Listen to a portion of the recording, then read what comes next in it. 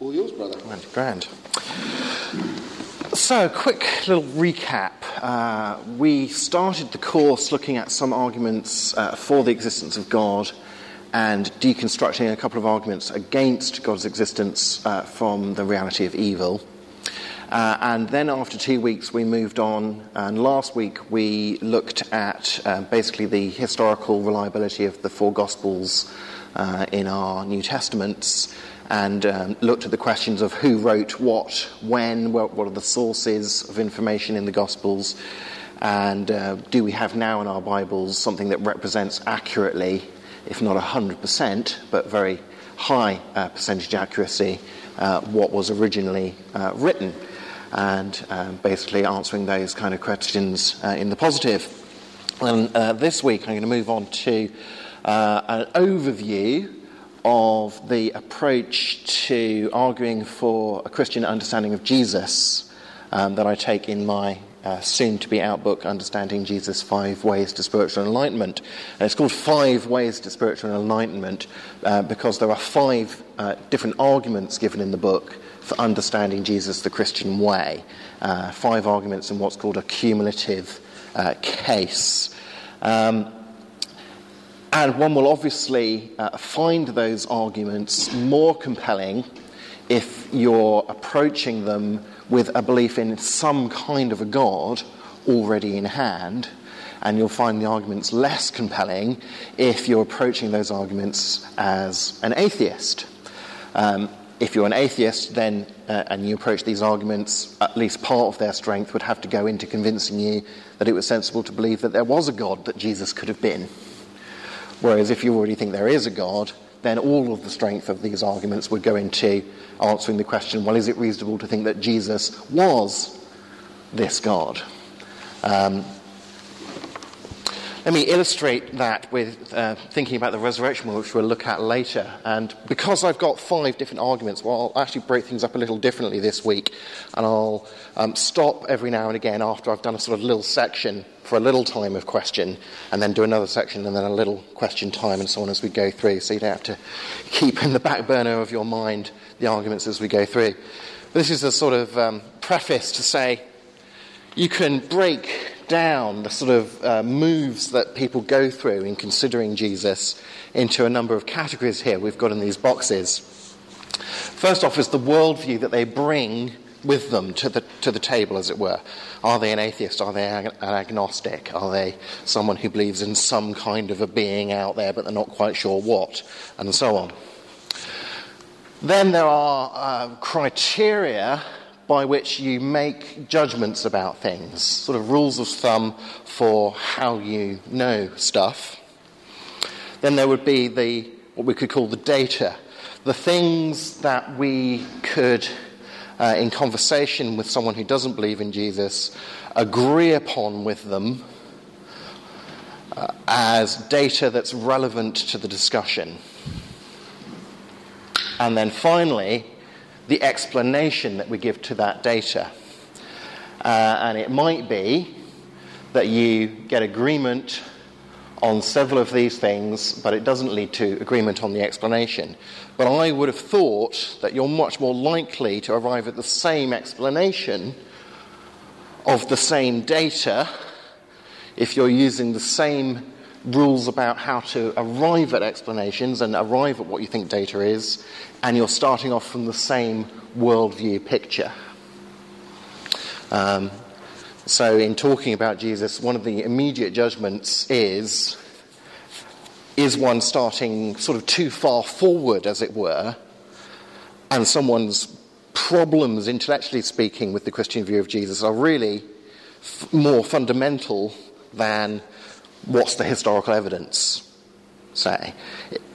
Do they have difficulties with the Christian understanding of Jesus because they have a particular way of approaching what counts as good evidence for a truth claim that you're differing about, or because they are assuming, well, there isn't a God and there can't be miracles and so on. So if someone's an atheist, among their criteria of what makes for a sensible explanation of things might very well be some rule along the lines of well, don't ever appeal to a miracle in order to explain anything, because that's stupid, because miracles can't happen because there's no God that could work them.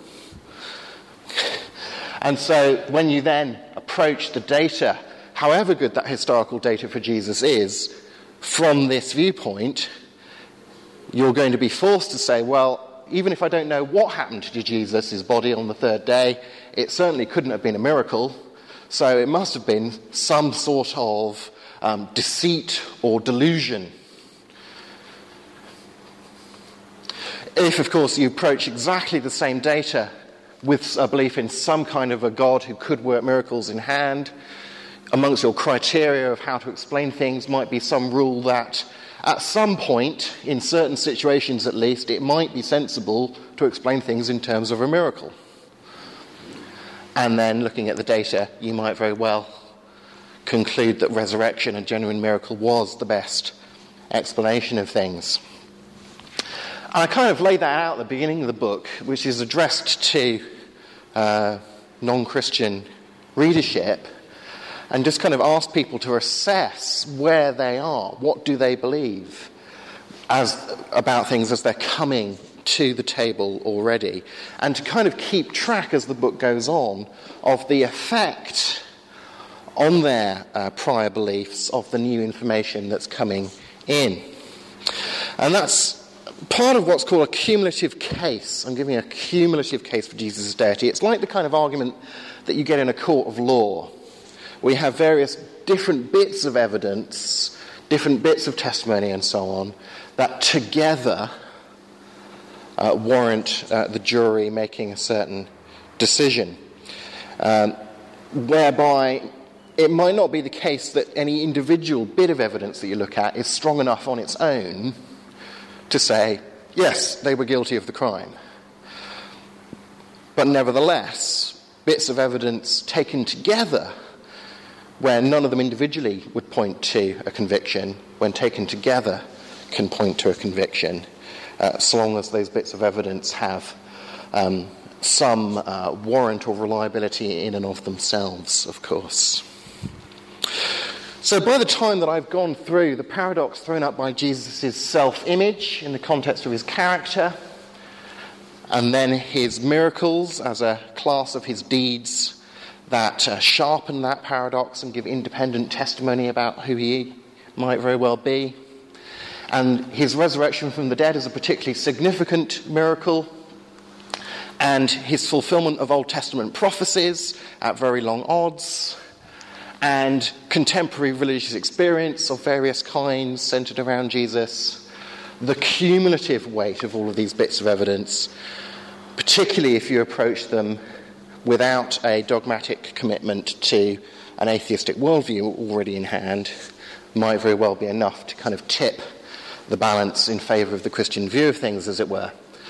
So as you're going through, I mean, this is a fairly sort of simplified representation, but supposing here we have three people, all of whom start out not believing in the Christian view of Jesus. They all think that it's below half probability, below 50-50 probability that Jesus is who Christians think he was. But this person's a theist, this person's an agnostic, and this person's an atheist. So you can see the atheist thinks it's a lot less likely that Jesus is who Christians think he was than the theist might do. Because, of course, the atheist is going to say, well, no one could be God, because there isn't a God. The agnostic's going to say, well, I suppose someone could be God because there might be a God. The theist is going to say, well, I know there is a God, but I'm not yet convinced that this particular person is God's self-revelation. Show me the evidence. And if they make their way through these 5 ways, I'm calling them that in a bit in aping Thomas Aquinas' famous 5 ways for arguing for God. And here you can see they all agree on exactly the same strength of the evidence. So here the atheist meets the first one, and they say, okay, that first argument, it doesn't convince me that Jesus is God. I've not gone over the 50-50 line here. But I am now slightly more open to that idea. But some of my skepticism, as it were, has been soaked up by that argument because I see that it has some strength to it. just not enough to convince me. But by the time you've gone through a series of 2, 3, 4, 5 arguments, where do you end up? And that's the kind of framing that I give to these issues. So before I just go on to the first way, does anyone want to raise any questions or clarifications, whatever, about that sort of general framework approach to the issue?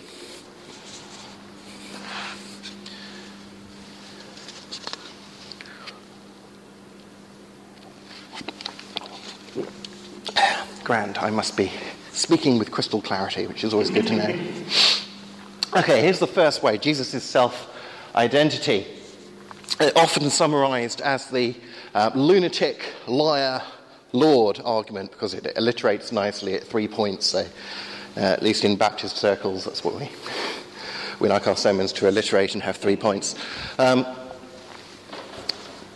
It has quite a long history, this argument. It even has a Latin name, which I won't go into. But this is Professor John Duncan, who was a Scotsman from the 18th, 19th century.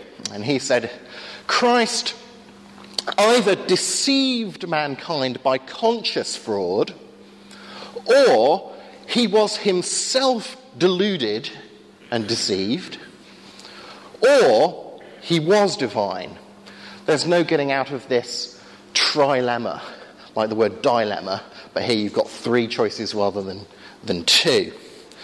So, of course, this argument only works on the assumption that Jesus did claim to be divine. Now, given that Jesus did claim to be divine, particularly the kind of divinity claim he's making in the social context that he's making it, either that claim is true or it's false. Now, if it's true, then he is who he said he was. If it's false, there are 2 ways of it being false. Either he sincerely made those claims to divinity, but was wrong about it, so the guy falsely but sincerely believes he's divine, in which case he's a fruitcake. Or he wasn't sincere. He was insincere in issuing those claims to divinity, in which case he's a blaspheming liar.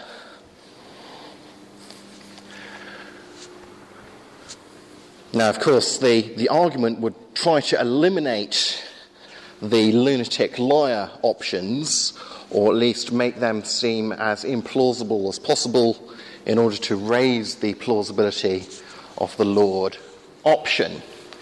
Mark Mittelberg passes this comment. He says, the common claim today, of course, is that belief in Jesus as a unique divine person arose long after he'd walked on earth. So most people today respond to this kind of argument by saying, no, of course Jesus didn't claim to be divine. That was something foisted upon him much later by the church, by the Christian community and so on. Such books as the Da Vinci Code have popularised the notion that it wasn't until the Council of Nicaea, 3 centuries after Jesus, it was 325 AD, that Christians started worshipping him as the divine Son of God. Yet, as it turns out, the best historical scholarship shows that this is simply not the case. But this is nonetheless a very popular view that's out there that you're bound to come across. Here's a quote from the Da Vinci Code, Professor Teabing. It says, Jesus was viewed by his followers as a mortal prophet, a great and powerful man, but a man nonetheless. Not the Son of God, asked another character. Right, Teabing said, Jesus' establishment of the Son of God was officially proposed and voted on by the Council of Nicaea in 325 AD, that would have been, which is a load of poppycock, but influential poppycock.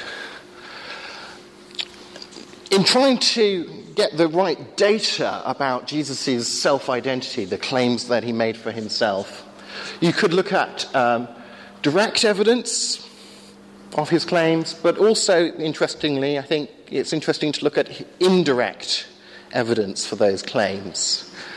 And I'll spend most time here looking at some indirect evidence by looking at the beliefs of early Christianity. This is a fascinating wall painting. It's been dated to about 235 AD, so 100 years before the Council of Nicaea. And it's the earliest known pictorial representation of Jesus, is this figure here. Now, a figure standing over a man on a bed, next to a picture of a man carrying his bed. Does this ring any bells for anyone? Someone on a bed and then carrying a bed, and a figure standing over them with his hand outstretched.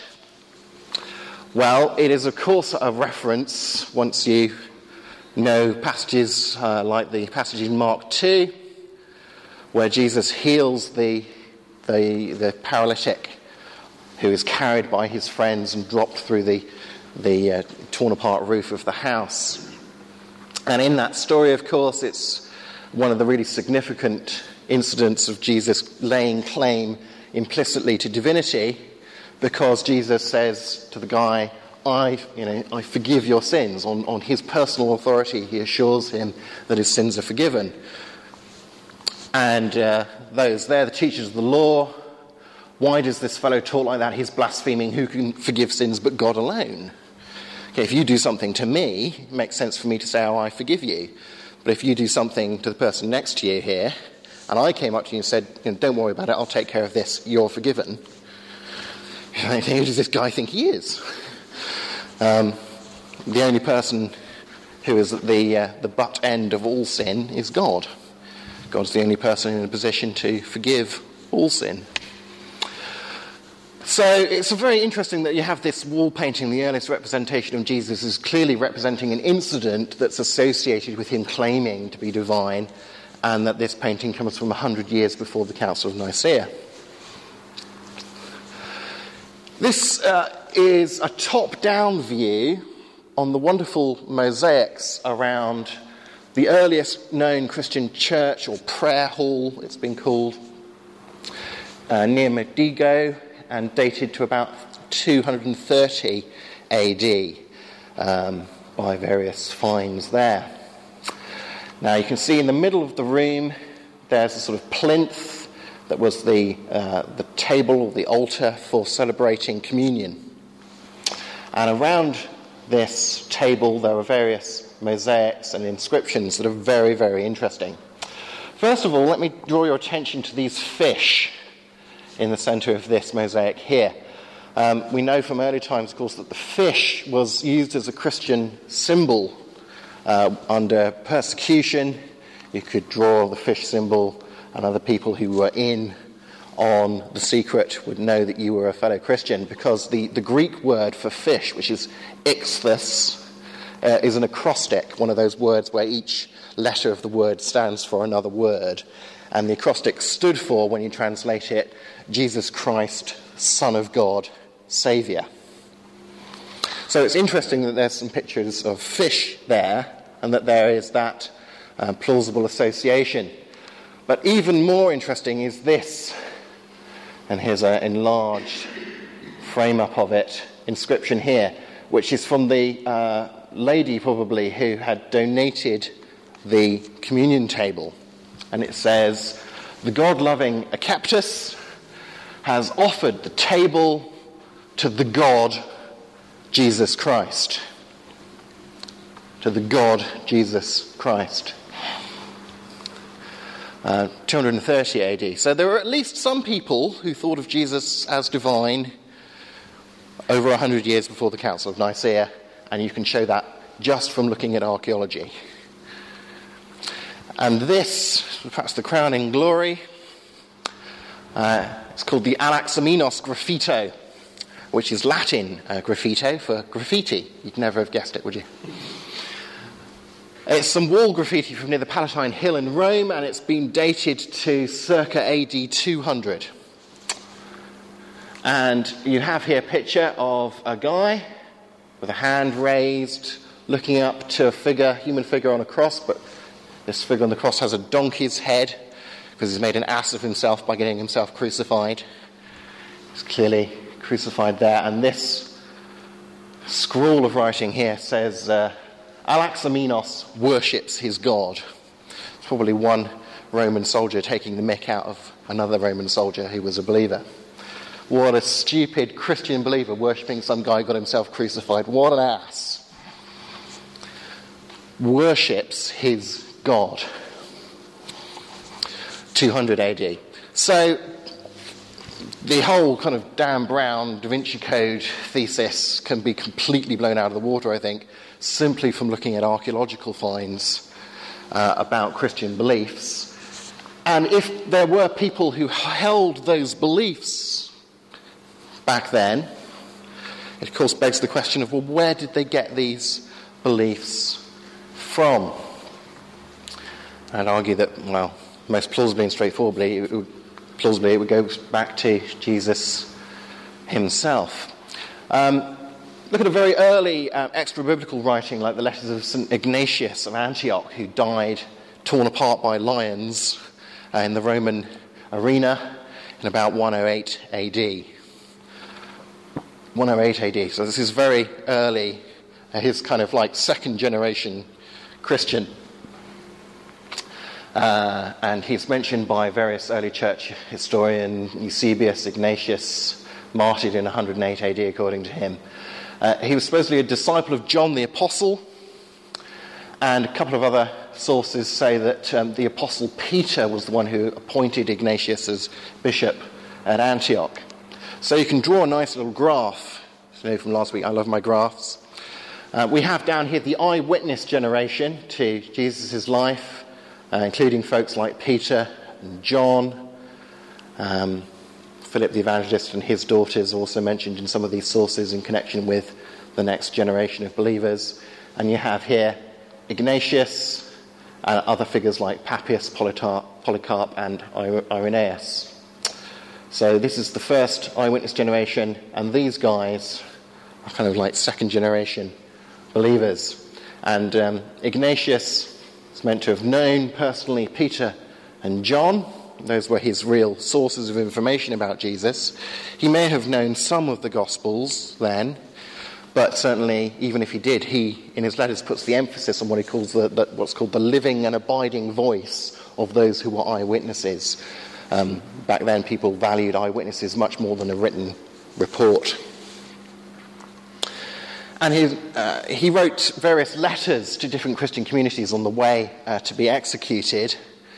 And you can quote some very interesting passages from them that very clearly show outline of the life of Christ and early Christian belief in a divine Christ. So remember, this is 107, 108 AD. And he writes against the so-called docetic denial of Jesus' humanity, which is interesting in and of itself, because it says that one of the earliest kind of deviant beliefs about Jesus that Christian bishops and so on were keen to put down, as it were people who were saying, well, of course Jesus was divine, but he wasn't really human.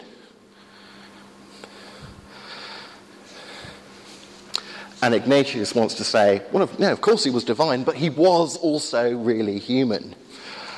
Turn a deaf ear to any speaker who avoids mention of Jesus Christ, who was of David's line, born of Mary, truly born, ate and drank, was truly persecuted under Pontius Pilate, truly crucified and died, who was truly raised from the dead, the Father having raised him, who in like manner will raise us who believe in him.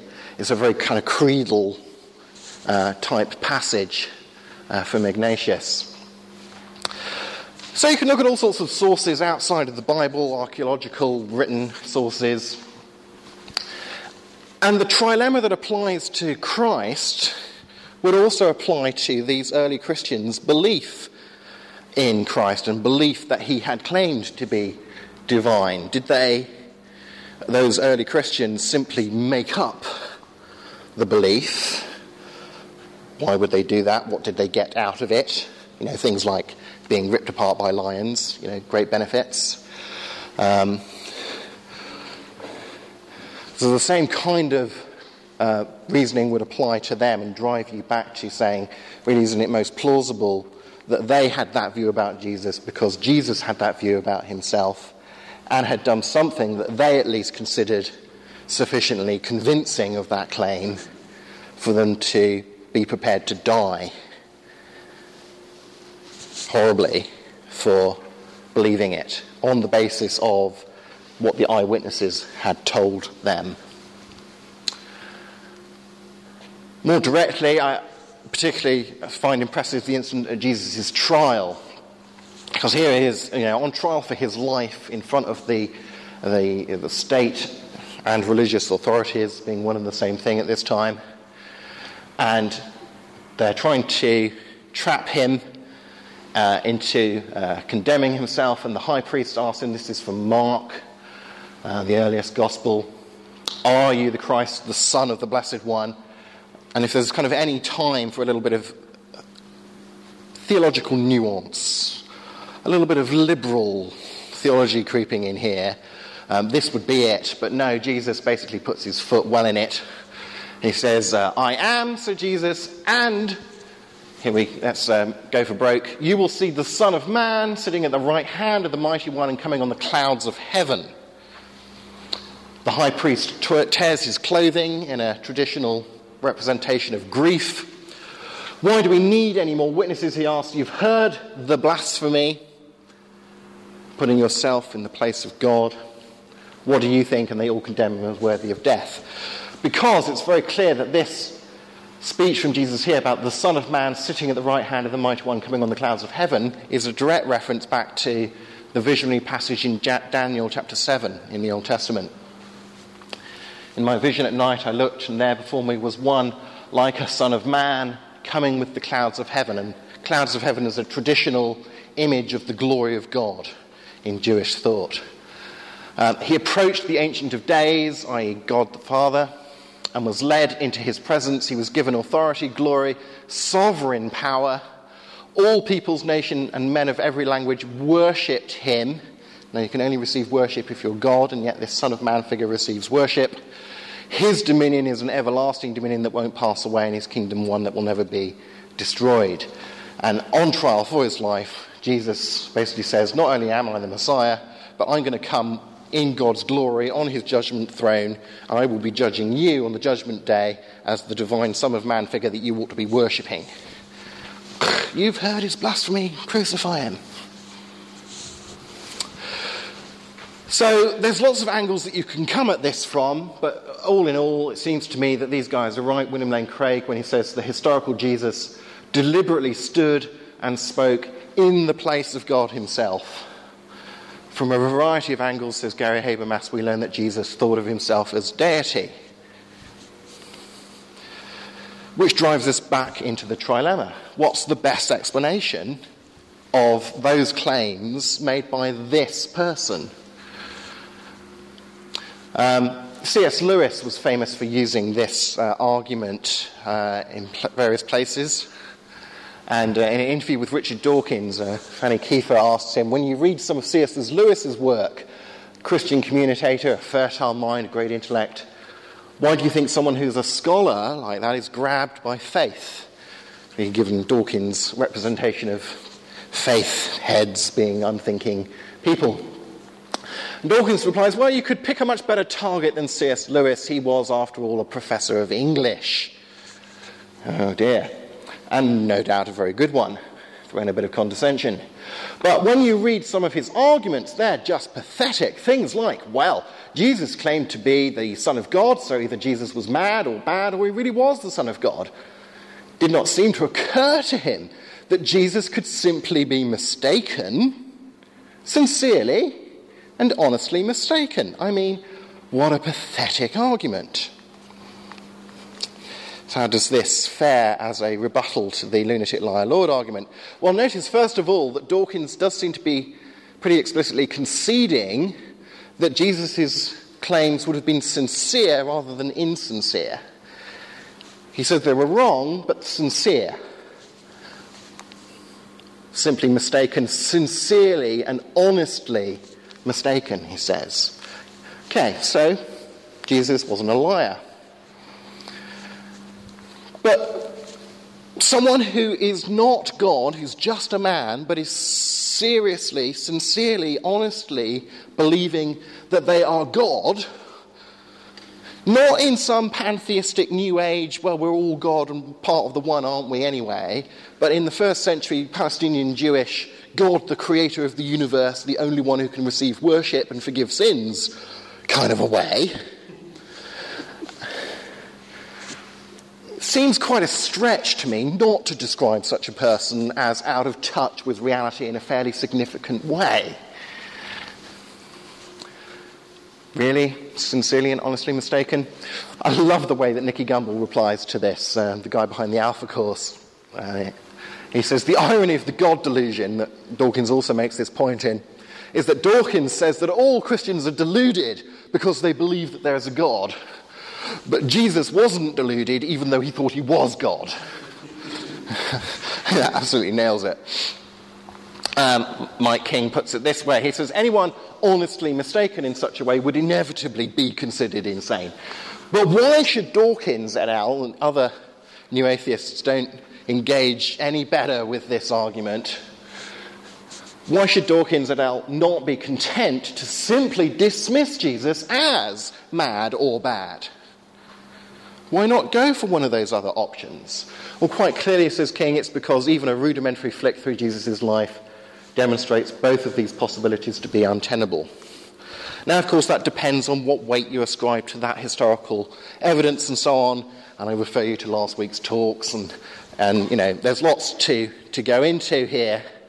But I think the very fact that the best response Richard Dawkins can think to this argument is an obvious non-starter does seem to me to indicate that there's quite a lot of heft to this argument. Albeit, I'd be prepared to admit, not enough heft to convince someone on its own that the Christian understanding of Jesus is right, particularly if that person is starting from a fairly sceptical starting point. So how much this moves someone intellectually, as it were, is going to depend on a number of factors, including how sceptical they started out being. But I do think that it's an argument that has some weight to it, that points in the direction of the Christian understanding of Jesus. Any queries or questions or objections to that?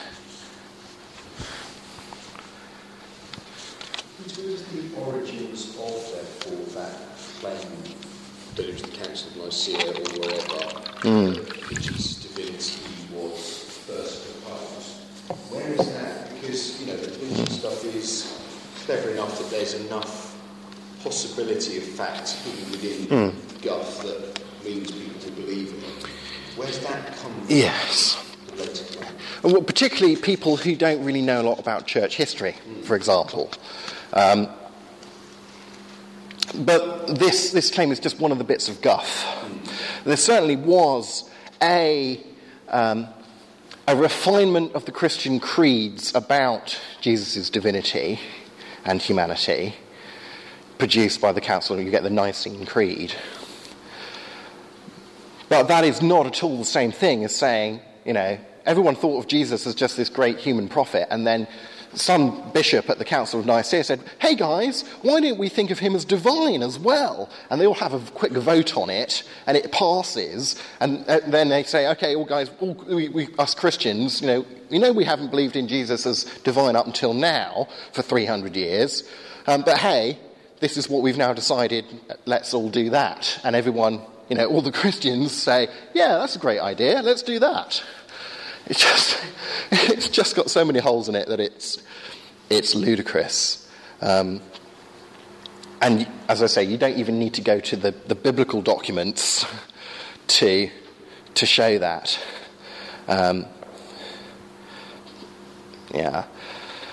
There is, of course, quite a long tradition stemming out of German 19th century philosophy.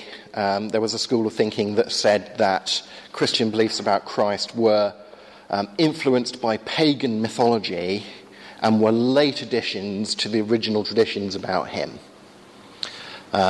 which is a view of things that was completely overturned by about 1963, so my research tells me, although the new atheists still cling tenaciously to it, but they're about the only people who do, of any viewpoint.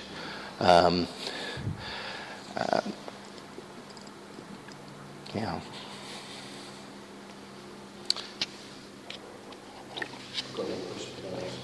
One of the other things, Sure. I was interested to see Creek's thing on putting the trilemma applying to the new Christians as well. What evidence do we have that there was mass persecution of the early church and Christians in terms of the whole, Nero dipping the Christians in wax and burning them and all that kind of stuff? Yeah. What evidence do we have of that from outside of Christian sources? Because often when I've talked about it with people, they'll say, Fox's Book of Martyrs tells us that, but that's Christian, and what non-Christian... No, that's based on Roman historical sources. My memory is going to fail me as to the precise ones, but I think it's Tacitus who reports that. So there are certainly non-Christian sources that report that. But the argument doesn't really need you to prove mass Christian persecution. As long as there is persecution provable of people who were in a good position to know or believe that they knew the truth or falsity of the claims. It's not parallel to saying, well, of course, jihadist suicide bombers kill themselves for what they believe is true.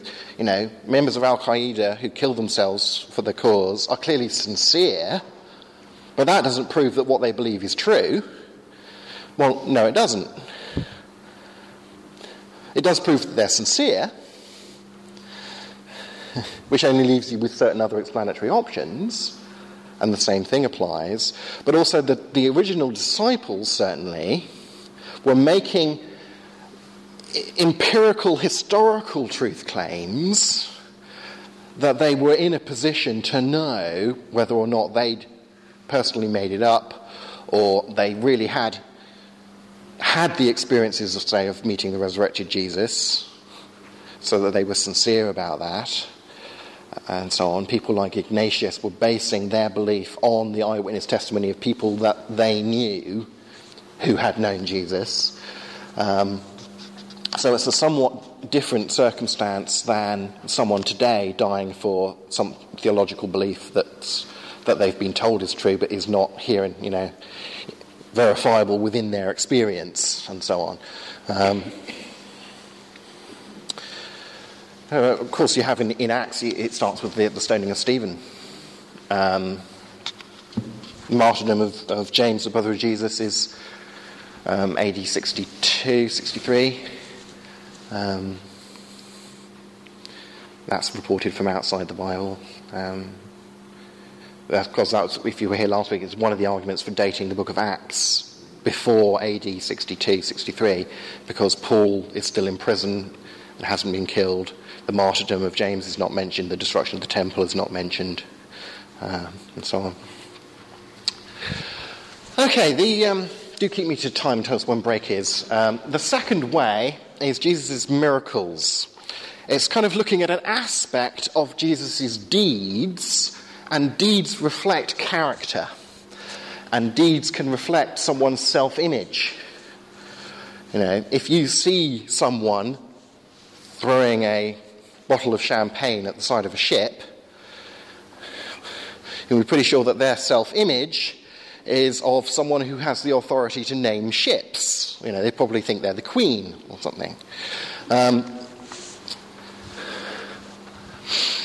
Now, the figure of David Hume here looms large over this field still, particularly in more popular consciousness. Although, from my reading of the area, it would be fair to say that he is not all that in terms of the contemporary philosophical discussion about miracles. And he very famously defined a miracle as a violation of the laws of nature, and argued against, it's not quite sure whether he argued against the possibility of miracles or the believability of miracles, but either way he argued against believing in them, therefore. And various people have pointed out that this definition is rather it's a bit of a rhetorical trick, because it makes it sound like Were there to be a God who worked miracles, he'd kind of be raping the world in order to do it. It would be about violating the law. It would kind of carries these connotations of immorality and illegality, which kind of stacks the deck a little bit. I think a much better definition of miracles, if you were interested in one, is along these lines, which I nicked partially from C.S. Lewis, an event wherein a created reality achieves an end that lies beyond its inherent nature, that's best explained as caused, whether directly or indirectly, by a special application of God's willpower, rather than the way he generally applies his will in, say, upholding the existence of the universe, and which therefore signifies something of God's character and or purposes in the way that an artist's art reflects the artist. And that definition, I think, is much more precise and doesn't stack the decks in the way that Hume's did. This is Jesus from John 14:11. He says, "Believe me when I say I'm in the Father and the Father is in me." You might kind of read that as an appeal to the paradox of his character and claims. But then he goes on and says, or at least believe on the evidence of the miracles himself, which is a great verse to put out to anyone who says, well, faith means believing without evidence, doesn't it? You say, well, not according to Jesus, it doesn't. He says, believe because of the evidence of the miracles, or the signs, as they're often called in John. So it's an illuminating and surprisingly well-attested category of Jesus' deeds that we could say simultaneously expresses his self-understanding as God's agent bringing in the kingdom of God and so on, and provides independent validation of those claims. Because if Jesus' ministry and his claims are being accompanied by divine miracles, that seems to kind of put the divine stamp of authority on his claims. So they sharpen the lunatic liar Lord paradox, but they also add an extra strand of evidence as well. And particularly interesting in the light of various Old Testament backgrounds from the Psalms and Exodus and Kings and places, Job. Jesus' miracles, say, of calming the storm, which is evidenced by early multiple eyewitness and embarrassing testimony. And here I'm drawing on all sorts of standard New Testament criteria for telling that something's a reliable passage, even if you don't trust the text in general. Have you got early witnesses? Have you got multiple witnesses? Is what they're claiming embarrassing to their own cause, and so on? Or here's a miracle of feeding 5,000, 6,000 people from very little, which again passes multiple tests of authenticity, historically speaking. Are best understood as kind of enacted claims to divinity when you look into the Old Testament background, where God is described as hovering over the waters in creation, say, or as feeding the children of Israel in the wilderness as they come out of the Exodus. Well, I think it's very interesting as well to look at Jesus and John the Baptist. This is Leonardo da Vinci's painting of John the Baptist. The early Q tradition, which we mentioned last week, reports that when John the Baptist was languishing in Herod's jail, suffering rather embarrassing doubts about who Jesus was, he sent messages asking, this is from Matthew 11, "Are you the one who was to come, or should we expect someone else? I'm beginning to have doubts that you're the Messiah, even though I proclaimed it earlier." And Jesus replies, "Go back and report to John what you hear and see. The blind receive sight, the lame walk, those who have leprosy are cleansed, the deaf hear, the dead are raised, and the good news is preached to the poor." Now that response echoes the messianic prophecies, and we'll get into prophecies later, of Isaiah. "Then will the eyes of the blind be opened, the ears of the deaf unstopped, then will the lame leap like deer, and the mute tongue shout for joy." So Jesus was arguing in response to John's question, premise one, if someone does X kind of actions, then they are the Messiah, according to the scriptures. Two, I do X kind of actions. 3, conclusion, therefore, I am the Messiah. See what's going on there? Now, John had proclaimed Jesus as Messiah, and in several passages, Jesus identifies John as the messenger prophesied by Malachi 3:1 to go before the Messiah. I'll send my messenger who will prepare the way for me. Then suddenly the Lord you are seeking will come to his temple. The messenger of the covenant whom you desire will come, says the Lord Almighty. And Lord is a term used for God. Now, Matthew and Luke have passages that both apply the prophecy of Isaiah 43 to John.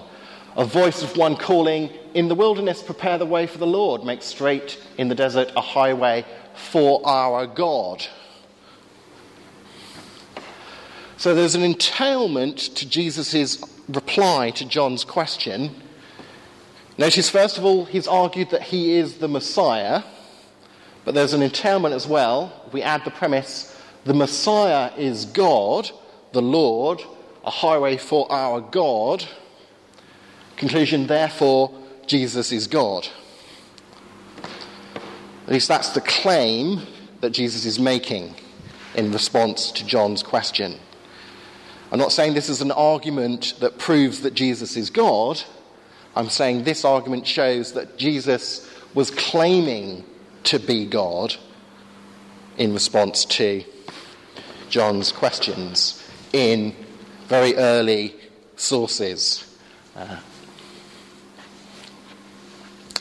And he's making that claim on the basis of the fact that he's doing the miraculous things prophesied in the Old Testament, which warrant that claim. So here's a couple of quotes from some very liberal New Testament scholars. Marcus Borg from the Jesus Seminar says, on historical grounds, it's virtually indisputable that Jesus was a healer and exorcist. Fellow Jesus Seminar John Dominic Crossan says this, that miracles come into the tradition later as creative confirmation, that is lies, rather than as original data. He says such an assumption would be completely wrong. This is that whole general trend of scholarship towards saying, no, the Christians didn't make up their view about Jesus much later than his life, but these Christian views about Jesus go back to the original sources. The better explanation is just the opposite. Miracles were, at a very early stage, being washed out of the tradition, and when retained were being very carefully interpreted. For example, Matthew, drawing upon Mark's gospel as a source, when he does that and talks about miracles, he excludes, or at least shortens, Mark's miracle stories. And John's gospel doesn't mention any exorcisms. So actually in the sources you have the earliest source mentioning the most, and the more recent sources mentioning the least. They're being washed out of the tradition, not gradually massaged into it as people get further and further away from the historical memory of Jesus himself. So Crossan says, in summary, Jesus is a miracle worker was very problematic and controversial, not only for his enemies, but even for his friends. He says it's part of the original tradition about him historically. Hey, fantastic chart. This is an exciting chart. Oh yes. What you have here, miracles of Jesus that appear in more than one gospel, and in particular of interest is those that appear in John and in other Gospels, because John is literarily independent from the other Gospels, so it's independent attestation as well as multiple. And so we've got miracles that are mentioned in all four Gospels, in three including John, in all three synoptics, in two, Mark and Luke. Matthew and Luke. And I've given the type of miracle here, so exorcisms, nature miracles like calming the waters, healings, reviving the dead, and the passages that are there. And if you go into this, some of these, of course, from some of those earlier datable sources like Q and so on. Yeah. And when you lay it out like this, you notice that not only is every category of miracle that Jesus performs attested by multiple early independent sources, every category of miracle, but even specific miracles are attested by multiple early independent sources. Particularly up here. And that testimony includes eyewitness reports, John, Matthew, Q, follows closely upon the reported events by comparison with other works of ancient history. It's very interesting. I talked about some of these standard criteria by which historians go to the New Testament and say, even if I don't think this is a generally reliable source of information, there might well be some nuggets of good information in there. How can I kind of tell the particularly reliable bits? Well, those are bits that passed criteria like embarrassing or enemy attestation. Mark and Q include the accusation from Jesus' opponents that he was able to exorcise demons because he was in league with the devil. So his opponents within the culture didn't say, you're faking it, you're not doing exorcisms, nothing to see here. They said, oh, yes, of course you're doing it, but you're doing it by the power of the devil. It's not only doubly attested, it's rather unlikely as a fabrication from Christian writing this gospel later, because it's a rather embarrassing claim to make. As N.T. Wright puts it, the church did not invent the embarrassing charge that Jesus was in league with Beelzebub, but charges like that aren't advanced unless they're needed to explain some quite remarkable phenomena. And you can even look at sources outside of the Bible.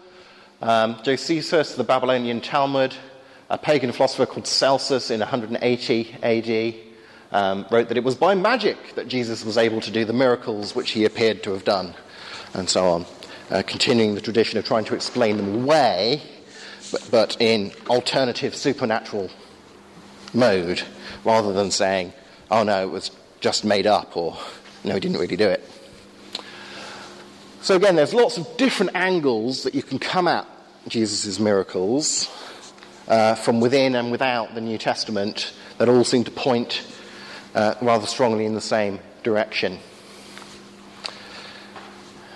And again, that argument on its own probably isn't enough to convince anyone that Jesus who Christians think he is. But in addition to the lunatic liar lord argument, if you didn't start off particularly sceptical about it, you know, any questions on that little section?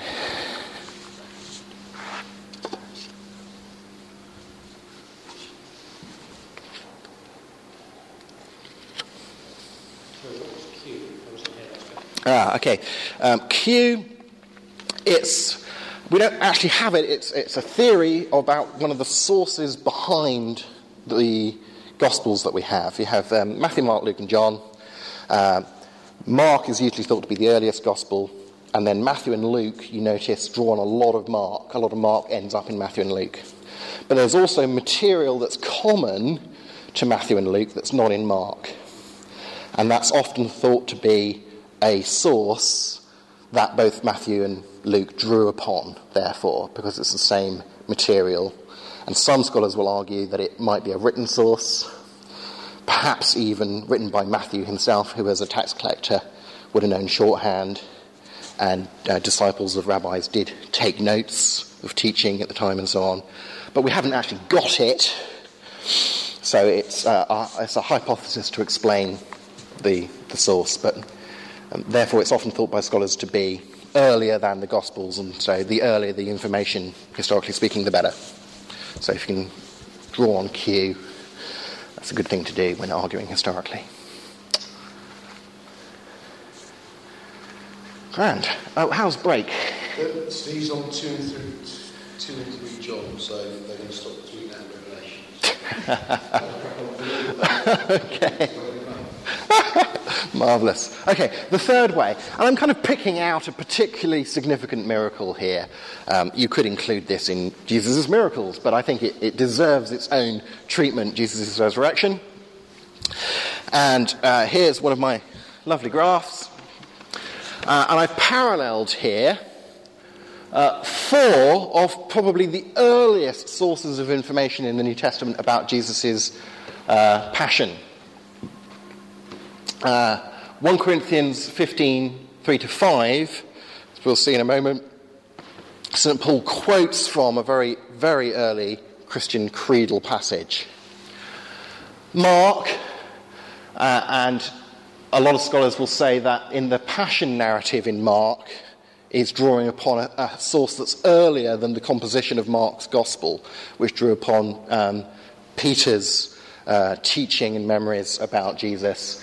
And it's often thought that Mark combined Peter's information with an earlier source of information that related to the passion narratives. And then 2 passages from Acts, Peter's Pentecost sermon and Paul's sermon in Antioch, Pisidian Antioch. And again, in Acts, a lot of scholars will say these kind of passages in Acts go back to earlier sources, because when you try and translate it from the Greek that Acts is written in, they seem to translate very more naturally into Aramaic, which was the language of Jesus and the Jews at that time. And that gives an indication that what Luke has done is that he's translated into his Greek book earlier sources that he's drawing on. And he says at the beginning of his gospel, doesn't he, that he's drawing on earlier sources, and Acts is the direct sequel to his gospel. So it generally would be thought that these are all very early sources of data about Jesus, and you can see that they all tell the same 4-part summary of the story. Christ died, Jesus breathed his last, put him to death by nailing him to a cross, asked Pilate to have him executed. He was buried. Joseph bought linen, took down the body, wrapped it in the linen and placed it in a tomb. David died and was buried in his tomb, is here to this day, which implies from Peter that Jesus' body is not here to this day in his tomb. Acts 13, they took him down from the cross and laid him in a tomb. He was raised, which would have implied leaving an empty tomb. He has risen. God has raised this Jesus to life, but God raised him from the dead. And finally, he appeared from Mark. He's going ahead of you into Galilee. There you will see him, says the angel. We are all witnesses of the fact, says Peter. For many days he was seen by those who travelled with him from Galilee to Jerusalem, says Paul. So you get this died, buried, raised, seen pattern in these 4 independent sources, early sources. What I'm going to do here is take what's called a minimal facts approach to arguing for the resurrection. I'm just going to build a case on some bits of evidence that pass multiple standard criteria for being good history and that therefore represent a majority viewpoint on scholars who look at the area. But it's time to have a little break for tea and so on, so I'll introduce you to the data and the argument from it after break.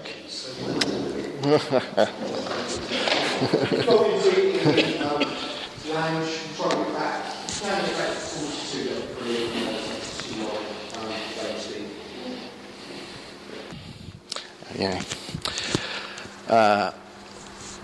Things that are so well evidenced by passing through multiple historical criteria for being reasonable things to believe that a majority of scholars in the area would believe them, either the huge consensus, and particularly you want to look as well for people who are coming at this from a different worldview, so that lots of atheist New Testament scholars would sign up to these as bits of data that we should be working with as well.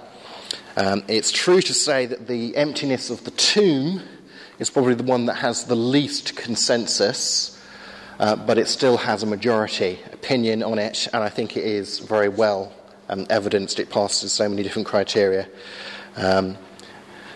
Different apologists will work with slightly different lists of facts. Gary Habermas, who really originated this kind of approach, he's the guy that came up with this minimal facts apologetic, used to work with 12 facts, and then he whittled it down and said, I can still mount a good argument if you give me 5 facts. And Michael Lacona, who is someone who studied under Habermas and has just come out with a massive new book with Apollos on the resurrection of Jesus, a new historiographical approach, uses 3 bits of data and says, I can still mount an argument for the resurrection. But I'm going to give you 4 that represent those 4 reoccurring themes that we had from the 4 early sources. Jesus died on a cross, his body was buried in a tomb. That tomb was later found to be empty, and various individuals and groups of people then had experiences in which they sincerely believed a resurrected Jesus interacted with them. Those are the facts. What's the best explanation of the facts then comes in. I mentioned briefly earlier 1 Corinthians 15, 3-9. This is a hugely significant passage in this context where Paul, talking to the Corinthian church, writes about, for what I received, I passed on to you as of first importance, that, and then he quotes from this early Christian creedal passage. And I put the passage in white and what seems to be his framing and an interpolation that he puts in yellow. Christ died for our sins according to the Scriptures, and that he was buried, and that he was raised on the 3rd day according to the Scriptures, and that he appeared to Cephas, that is Peter, and then to the 12, and that he appeared to more, after that he appeared to more than 500 of the brothers at the same time. And then Paul seems to add in parenthesis, as it were, most of whom are still living, though some have fallen asleep, i.e. there are still eyewitnesses around that you could go and question if you wanted to. Then he appeared to James, then to all the apostles. And then Paul adds, and last of all, he appeared to me also. So this is Paul claiming to be an eyewitness, giving his testimony here. As to one abnormally born, because it was out of the sequence, for I am the least of the apostles and don't even deserve to be called an apostle because I persecuted the church of God. Now this qualifies as certainly very early and eyewitness testimony. Given that Jesus was crucified in AD 30 or 33, there's some dispute.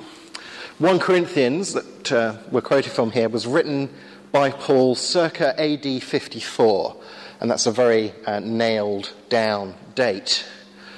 And Paul is reiterating teaching. He's saying, when I was with you before, I passed on to you what I had received. You already know this stuff. That he'd passed on, and that would have been about circa AD 50 when he was with the Corinthians before, that he gave them this information. So 30 to 50, 20 years. And scholars generally reckon that Paul probably received this creedal material in Jerusalem from Peter and James in about AD 35, at which time, of course, they would have had to already formulate this standard formulation of the data. So that takes us back to within 5 years, and there are several scholars who will say this data goes back to within months of the resurrection claim. So James D.D. Dunn, very famous New Testament scholar, in his Jesus Remembered series, says, this tradition, we can be entirely confident, was formulated as tradition within months of Jesus' death. Pinchas Lapid, who's a Jewish New Testament scholar, says that 1 Corinthians 15:3 and following, quote, may be considered as a statement of eyewitnesses. So here's N.T. Wright summarising the consensus of scholarship about the data. He says, historical investigation brings us to the point where we must say that the tomb previously housing a thoroughly dead Jesus was empty, and that his followers saw and met someone they were convinced was this same Jesus, bodily alive, though in a new transformed fashion. This is Rembrandt's painting of doubtful Thomas actually sticking his finger in the side of Christ, which he actually doesn't do in the Gospels. It's artistic license. What's the best explanation of the facts? Let me summarise with N.T. Wright again. He says, the historian must say that all other explanations for why Christianity arose and took the shape it did are far less convincing as historical explanations than the one the early Christians themselves offer, that Jesus really did rise from the dead. The sort of reasoning historians characteristically employ, that's inference to the best explanation. Which explanation has the greatest explanatory power and scope and the least number of ad hoc elements that you have to posit that aren't independently verified and so on, points strongly towards the bodily resurrection of Jesus. You can put it like this. Think in terms of Ockham's famous razor. This is William of Ockham, a monk, so he's quite familiar with using razors, as you can see. And you could express Ockham's razor by saying always pick the simplest adequate explanation for something when you've got competing explanations. So, the window's broken, there's a series of muddy footprints coming in from the garden across the carpet, the safe is open and the money's all gone. Well, there's obviously a whole lot of ways that you could explain that. Okay? Martians did it. There were two thieves, one of whom walked very carefully in the footprints of the other. There was one thief. Okay, which is the simplest adequate explanation. One thief will do very nicely, until such point as you get a bit of data that explanation doesn't cover plausibly, at which time you might then move to a more complicated, more adequate explanation. Now, the resurrection, the idea that Jesus really was risen from the dead, is clearly an adequate explanation for the data that we've got. If Jesus did rise from the dead, you would expect to see the data that we have, historically speaking. So it's an adequate explanation. And I would argue that there is no simpler and or more adequate explanation of that data. Anthony Flew agrees. This is a quote from Flew when he was an atheist. He did become a minimal kind of theist later on in life, but not a Christian. But this is a quote from him when he was still an atheist. He says, I don't think it's possible to offer any satisfactory naturalistic account of what happened at the resurrection. He would, of course, say, but of course it wasn't a resurrection, because miracles can't happen, because there's no God.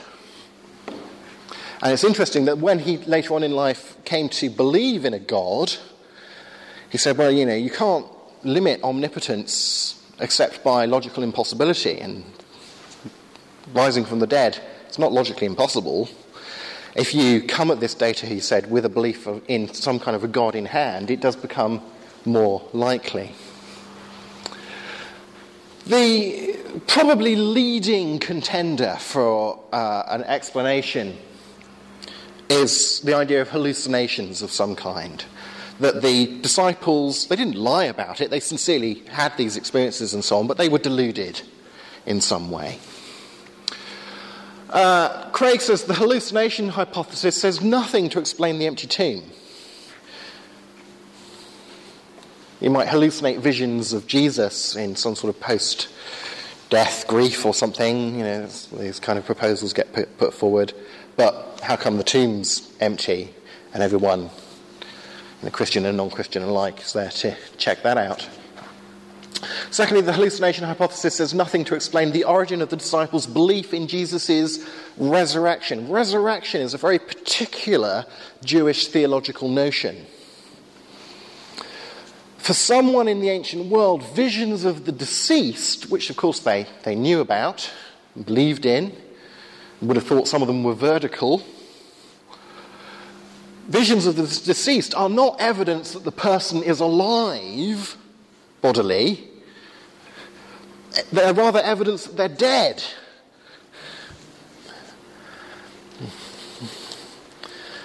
So why didn't the disciples, on hallucinating the vision of Jesus, say something like, we've had a vision of the dead Jesus in the bosom of Abraham beside God.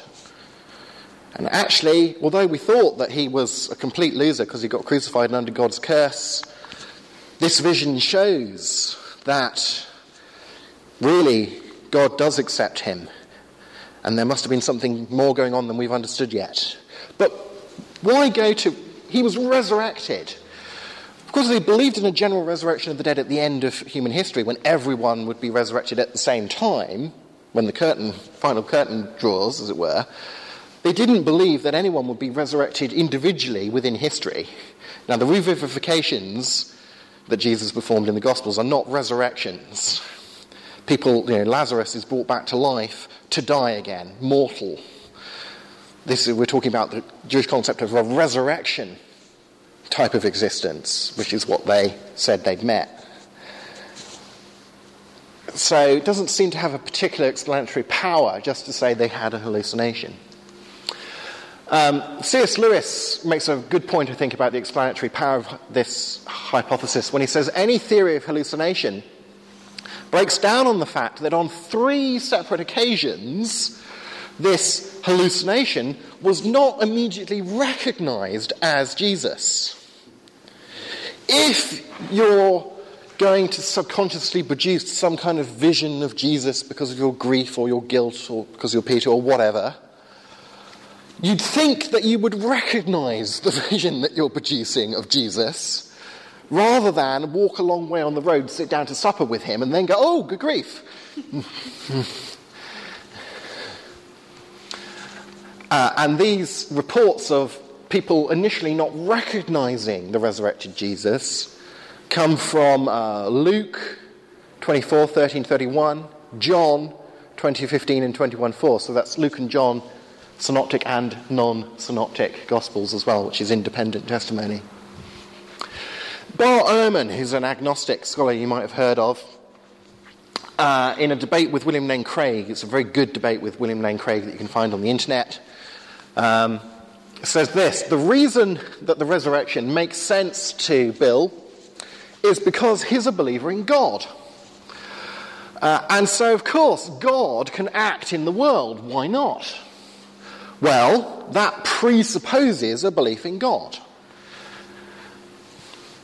A few responses. Well, first of all, it's good that Bart Ehrman is clearly recognizing that if you approach the data about the resurrection with a belief in a God in hand, it makes perfect sense to believe that Jesus really was risen from the dead.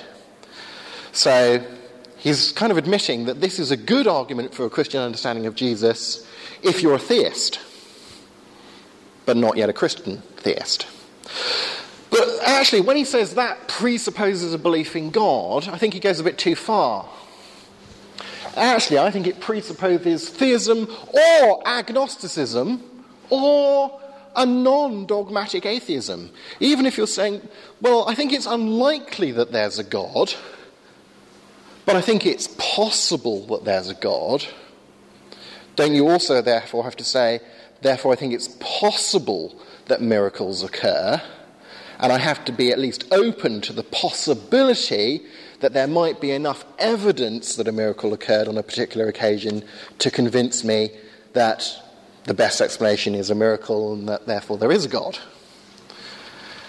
It will obviously take more evidence to convince someone who says it's unlikely that there's a God than someone who says, well, I don't know, maybe there is, maybe there isn't, it's 50-50 for me. than someone who says, well, I think there's some kind of a God, but I'm not quite sure what it's like. But it's only a really, really dogmatic affirmation of atheism that could rule out the possibility of explaining the data in terms of miracles. So his concession doesn't really go far enough. As J.P. Morland and William Lane Craig write, given a God who created the universe, miracles are evidently possible. Only to the extent that one has good grounds for believing atheism to be true, could one be rationally justified in denying the possibility of miracles. And here's Anthony Flew. Certainly, given some beliefs about God, the occurrence of the resurrection does become enormously more likely. He even included in his book, There Is a God, which he published in 2004 with Roy Abraham Varghese. He included an appendix in the book which was an argument for the resurrection by N.T. Wright. And he introduced this appendix saying, basically, my shift of philosophical viewpoint has now opened me up to considering this question. I don't believe in the resurrection yet, but Christianity is the religion claimed to beat. It's the market leader, basically. It's the miracle claim that's got the most evidence going for it. And one ought to be open to exploring this issue. Given that I now believe in a God, I ought to be open to this. And I do find this, I think there's some weight to this argument, but it hasn't convinced me yet. I've only just started looking into this kind of thing. So, there we go. Anything on the resurrection and miracles and so on?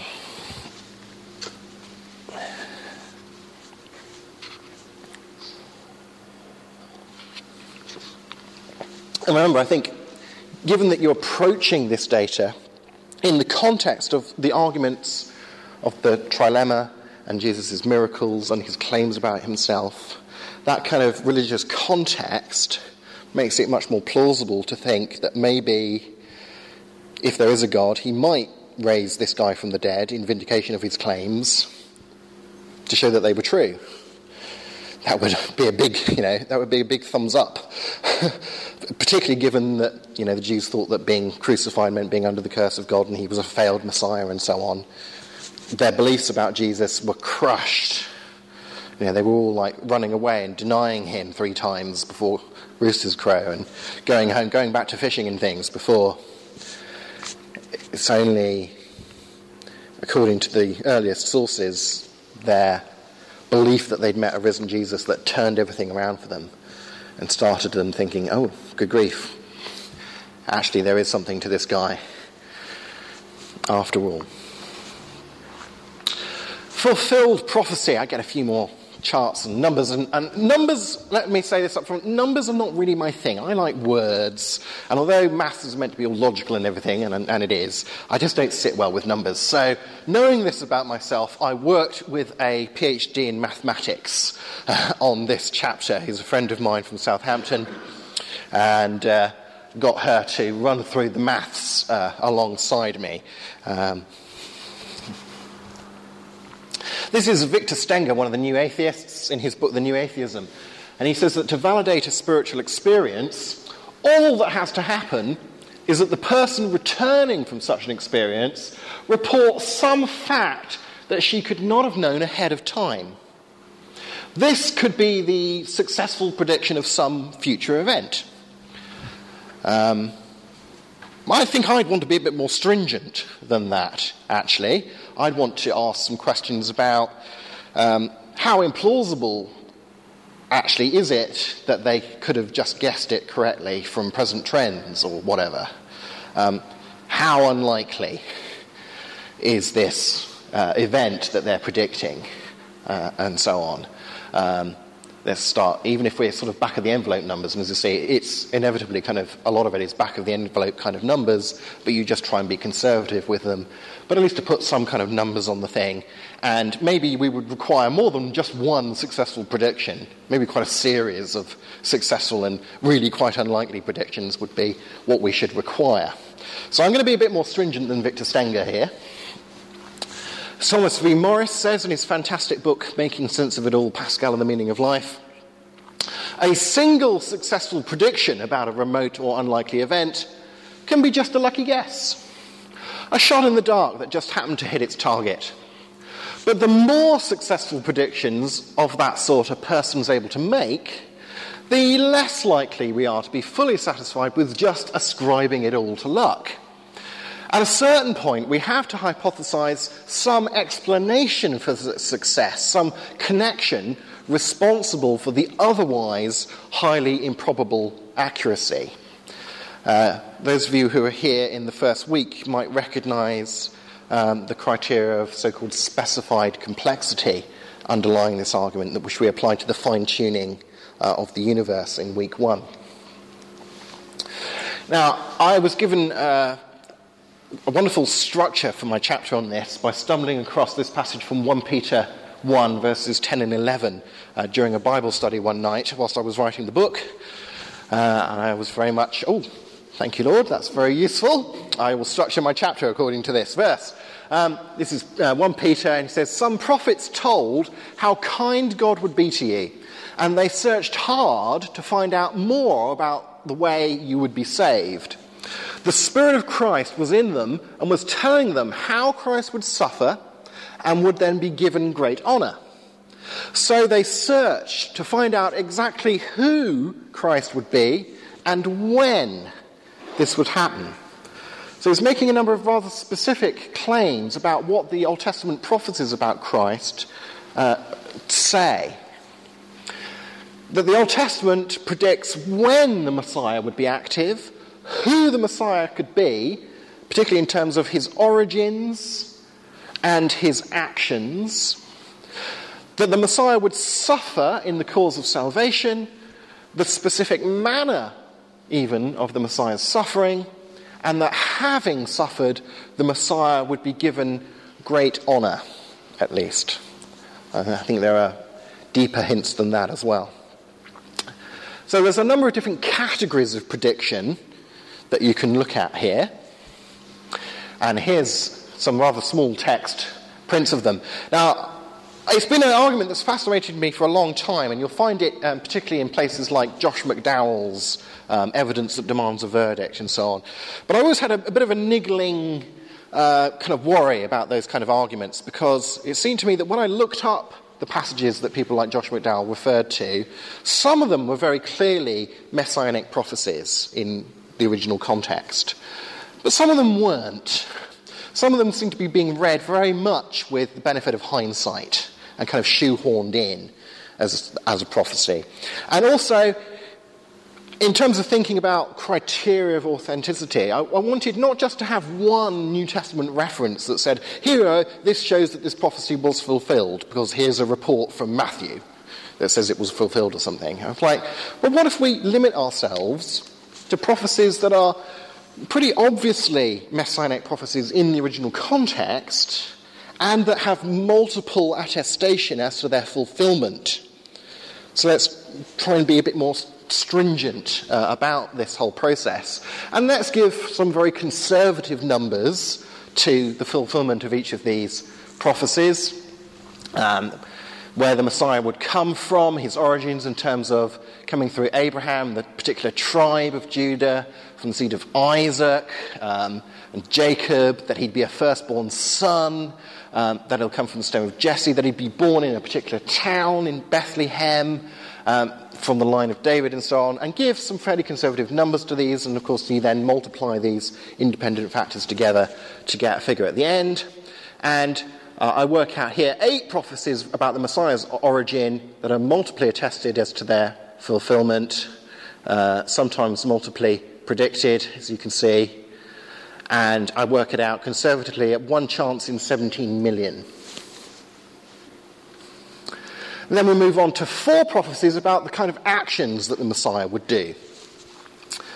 And just, again, multiply tested here, and a total odds of 1 chance in 10 million for those 4 prophecies. Now, the odds of just those 12 prophecies about his origins and actions The odds against them being fulfilled in someone's life by chance is about 1 chance in 170 million. Quite long odds. And of course in the book I go into arguments about, well, couldn't he have deliberately fulfilled certain prophecies and so on, and I try and argue about that and exclude ones, and actually I say, well, there are some that he pretty obviously does deliberately fulfill, like riding into Jerusalem on the donkey. He enacts his claim to messiahship by deliberately fulfilling that prophecy, and so I don't count that prophecy in these statistics. So I'm trying to be careful here. Now, about his suffering, of course, Isaiah 53 and Psalm 22 are extremely powerful and interesting passages to look at. And if you take 15 particular aspects of Jesus' fulfillment of Isaiah 53 and Psalm 22, and you assign a pretty generous, I reckon, 1 in 4 chance for each fulfillment. So 1 in 4 people in Jesus' day were fulfilling each of, these are very low. The combined odds of someone fulfilling all 15 in their life, as Jesus did, is 1 chance in 1,074 million. So let's multiply those all together, remembering we've just looked at certain categories, not all of the categories here. We can conservatively estimate that Jesus had about 1 chance in 180... Well, no, let's get this. 182,580. What's that number? Yeah, 182,580 million. That's about 1 in 1.8 to the power of 10 to the power of 23. For those who like these things in powers, or fulfilling just these 27 prophecies by chance. Let me give you a context for those of you who, like me, don't really grapple with numbers and powers of to the power of very well.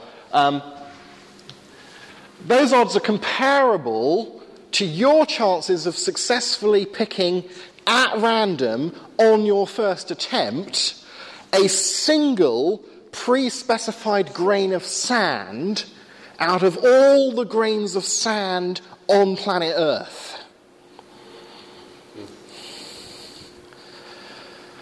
Those are pretty long odds. Thomas V. Morris said, a series of prophecies made by different people at different times, culminating in a single fulfillment by a life of so remarkable a person as Jesus, cries out for an explanation. The most reasonable explanation is that God was involved in the prophecy and fulfillment, thereby giving us an extra ground for accepting Jesus as the culmination of divine revelation in this context from the Jewish religious tradition. So, lunatic liar Lord argument, Jesus' miracles sharpening that and independently attesting them. The resurrection is a particularly significant miracle that attests that. Jesus' fulfillment of detailed Old Testament prophecy at very long odds, conservatively estimated, and we'd have one more to go, but anything on Old Testament prophecy?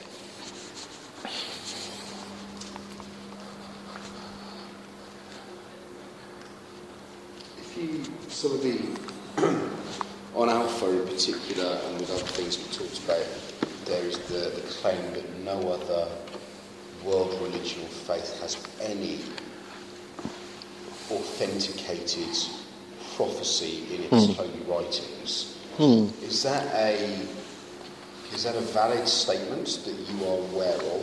And if so, how does that whole thing of bringing prophecy in, where does that fit in terms of a really good... I mean, I love the sand thing. I think it's a brilliant, helpful thing, that actually if Jesus is real, that's your odds. Yeah. Kind of thing. But how do we work that into a discussion with friends, that kind of thing? So far as the thing about the Judeo-Christian being the only one with these detailed prophecies that you could plausibly claim are fulfilled, as far as I know, that's true. People in writing about prophecies tend to use a contrast set of, say, self-proclaimed psychics and mediums. And there's been studies on predictions of famous psychics and so on that generally show that they have a success rate that's worse than chance, interestingly enough. All that are very clearly made, actually, when you look into the details, made after the event rather than beforehand. But here, you're looking at Old Testament books that you can securely date from hundreds of years before Jesus, from the Dead Sea Scrolls and things. So they're made a long time in advance. And again, as I say, I'm only looking at ones that are multiply attested as to their fulfillment and so on, and calculate the odds conservatively, and it seems to be a lot better than chance odds. So that does, I'm not aware of any other tradition that would make a comparable kind of argument, let alone one that would have comparably good evidence for mounting that kind of argument. Certainly within the Islamic tradition, the miracle is meant to be the Quran itself. There are no other miracle evidences, as it were. There are some stories about Muhammad flying places quickly on horses and things that date from a couple of hundred years, I think it is, after his lifetime and so on. But there's certainly no contemporaneous reports like that. So as far as I know, yeah. In terms of working it into the arguments, it's perhaps one that's very naturally worked into arguments with Jewish, non-Christian Jewish friends. I would start by simply giving people a photocopy of a couple of passages, Isaiah 53, Psalm 22. Who does this remind you of, and when do you think these were written? And they might get a shock when they say, well, it's obviously Jesus, isn't it? And you say, well, no, it's dated hundreds of years before he existed. How do you explain that? I just simply start with that kind of stone in the shoe, as it were. I don't have a great deal to say on experience here, although I've got a whole chapter on it in the book, partly because it covers a lot of territory. There's another useful quote from N.T. Wright. He says, Christians have always claimed from the very beginning that though Jesus is no longer walking around Palestine and available for us to meet him and get to know him in that sense, he is indeed with us in a different sense, and that we can indeed get to know him in a manner not wholly unlike the way we get to know other people. And I particularly wanted to put this in the book because it brings the book around from a historical, philosophical investigation about some events 2,000 years ago and says, actually, this has a contemporary relevance to people's lives here and now. The Christians don't just claim that Jesus is someone that you can know about, but someone you can know. And there's obviously lots of personal, anecdotal testimony to that effect. And actually I then try and break up religious experience centered around Jesus into a number of independent categories, some of which is independently publicly verifiable and some of which is not, but still testimony from people counts. I think anyone makes a claim, you start applying are they just making it up? Are they deluded? Does it really seem to work out in their lives? What's the best explanation of the change that I've seen in them, and so on? So in terms of these different categories of religious experiences, you can say, again, you can mount a kind of cumulative argument from Christian religious experience combined with the principles of credulity and testimony. That's basically the idea that trust is fundamental, and that it's always reasonable to start out trusting unless you have a reason not to trust, because if you do the reverse and you say, well, I'm not going to trust anything until I've got a reason to trust, then of course you mistrust any reason given you for trusting, and any reason given you for trusting that, and so on, and you'll never believe anything. The close analogy between religious and perceptual experience, and I've got a whole list of sort of 8 or 9 points of analogy between everyday empirical experiences like seeing and hearing and religious spiritual experience. And given that we inevitably believe that our physical sense is, generally speaking, reliable, a religious sense that is very closely analogous and not in any obvious way hugely disanalogous to that kind of experience should also be extended the benefit of the doubt, as it were. The best explanation argument from the spiritual transformation of those who live as Jesus' disciples. It's not just people who say, I'm a Christian because I once got dunked in some water as a baby, sprinkled, or because, I go Christmas and Easter, or my family are this, or because I'm someone who was brought up in England and the Queen is head of the church. But people who seriously make an attempt to take the yoke of Christ upon themselves.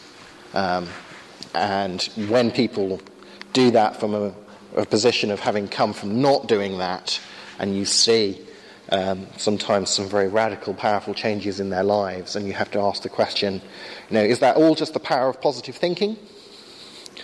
Or is there something more to it than that, particularly since they would be in all apparent sincerity claiming, this wasn't me, man, I couldn't have done this myself, and so on. And then there's public evidence of changed lives is joined by publicly available evidence concerning miraculous words of knowledge, and I give some examples in the book. Angelic demonic encounters, and I give some examples from psychiatrists and psychologists who don't believe in demonic possession and so on, who become convinced that it's real by their clinical experience, which seems to me the most powerful testimony to that kind of reality. And then physical healings closely associated with prayers offered in Jesus' name, and again I give some testimony from sources that I consider to be trustworthy, sane and sensible sources, particularly the philosopher J.P. Moreland and so on. And again, I'm building up a cumulative weight of evidence from all of these to say that there is at least good reason to think that Jesus is having an input and effect into people's lives and into reality here and now in the kind of way that Christians expect, given their theological beliefs about him. I try and cover that in the space of a chapter, and obviously all of these are things that you could take an entire book over. And in the case of angelic demonic encounters, I did take an entire book over it, called The Case for Angels, that I published some years ago. And you can certainly look into entire books written on the epistemology of religious experience and so on. But I kind of try and draw and bring together some of the threads of these kind of arguments, just to bring the argument into the present day and say you're not just wrestling with a historical enigma here. If Christians are right about Jesus, you're actually wrestling with a person here. C.S. Lewis had a wonderful passage in one of his essays where he said, comes that time when you kind of realise you've been playing at religion, and then you suddenly realise there's someone in the room with you. And you've moved from dealing with an intellectual issue to realising that you're faced not with an intellectual puzzle, but with a person who demands your trust. And I'm trying to bring people to that point of seriously engaging with Jesus, not just with arguments about Jesus by the end of the book. Whilst, of course, saying to the reader, look, how far these arguments have moved you will depend in part on how good you think the inference is, the explanations from the data is, how strong you think the data is, which worldview you brought to the exploration. But if you think there's any weight to any of these arguments, you should at least have moved somewhat towards the Christian view from where you started out at the beginning, if you didn't already have the Christian view. So I kind of leaving it in the, I can't say it in the end of books. Right, okay, folks, now we've seen all the evidence and we all agree, don't we, that Jesus Christ is Lord. Try and leave it in the intellectually responsible hands of the reader to make their own judgment call.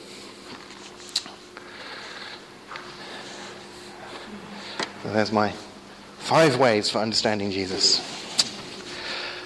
This is based from a phrase from Peter Kreeft, who we've mentioned a couple of times today, who I love his explanation of the meaning of what it means to understand something.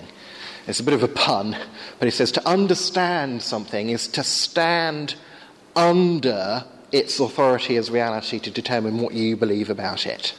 That it's reality that's calling the shots, and our job as intellectual truth seekers is to conform ourselves to the way truth is, the way reality is, rather than to try and shape reality to fit our preconceptions and so on.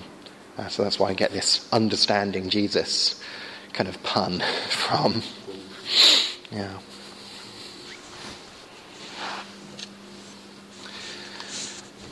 Any final questions or comments? Whilst I draw your attention to the need to take away free bits of paper, books whilst they're here for the last week to buy.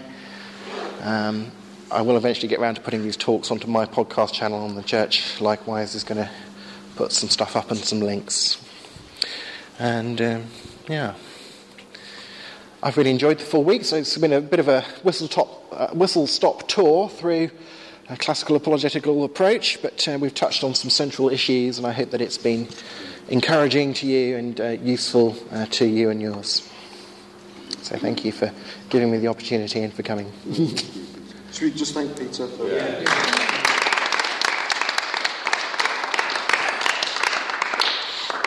Any final questions to pose to him? It's good to get a break. Can you remind me where the word apologetics came from? Yeah, sure. It's the passage is 1 Peter chapter 3, verse 15, and it says, "Always be ready to give an answer to those who ask you to give a reason for the hope that you have." And the word translated as give an answer is apologia. It comes from the Greek legal system. It's what your lawyer would do in giving a response speech, a defence speech. It literally means a word back, but it comes from that legal kind of argumentative context. So 1 Peter 3:15 is where it comes from.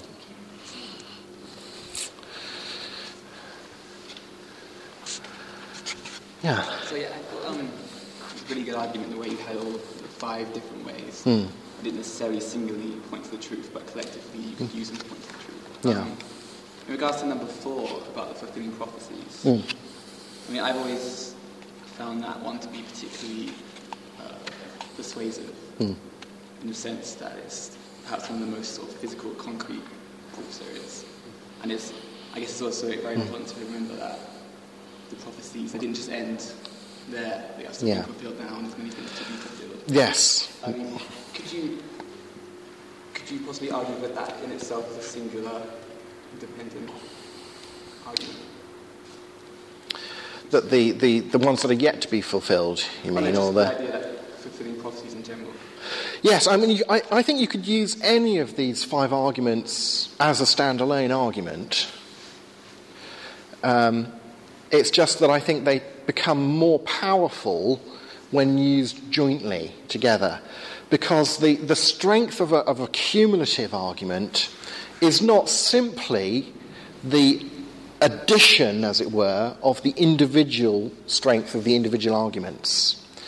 In a cumulative case, it's not 1 plus 1 plus 1 plus 1 plus 1 equals 5 points worth of argumentative strength, as it were.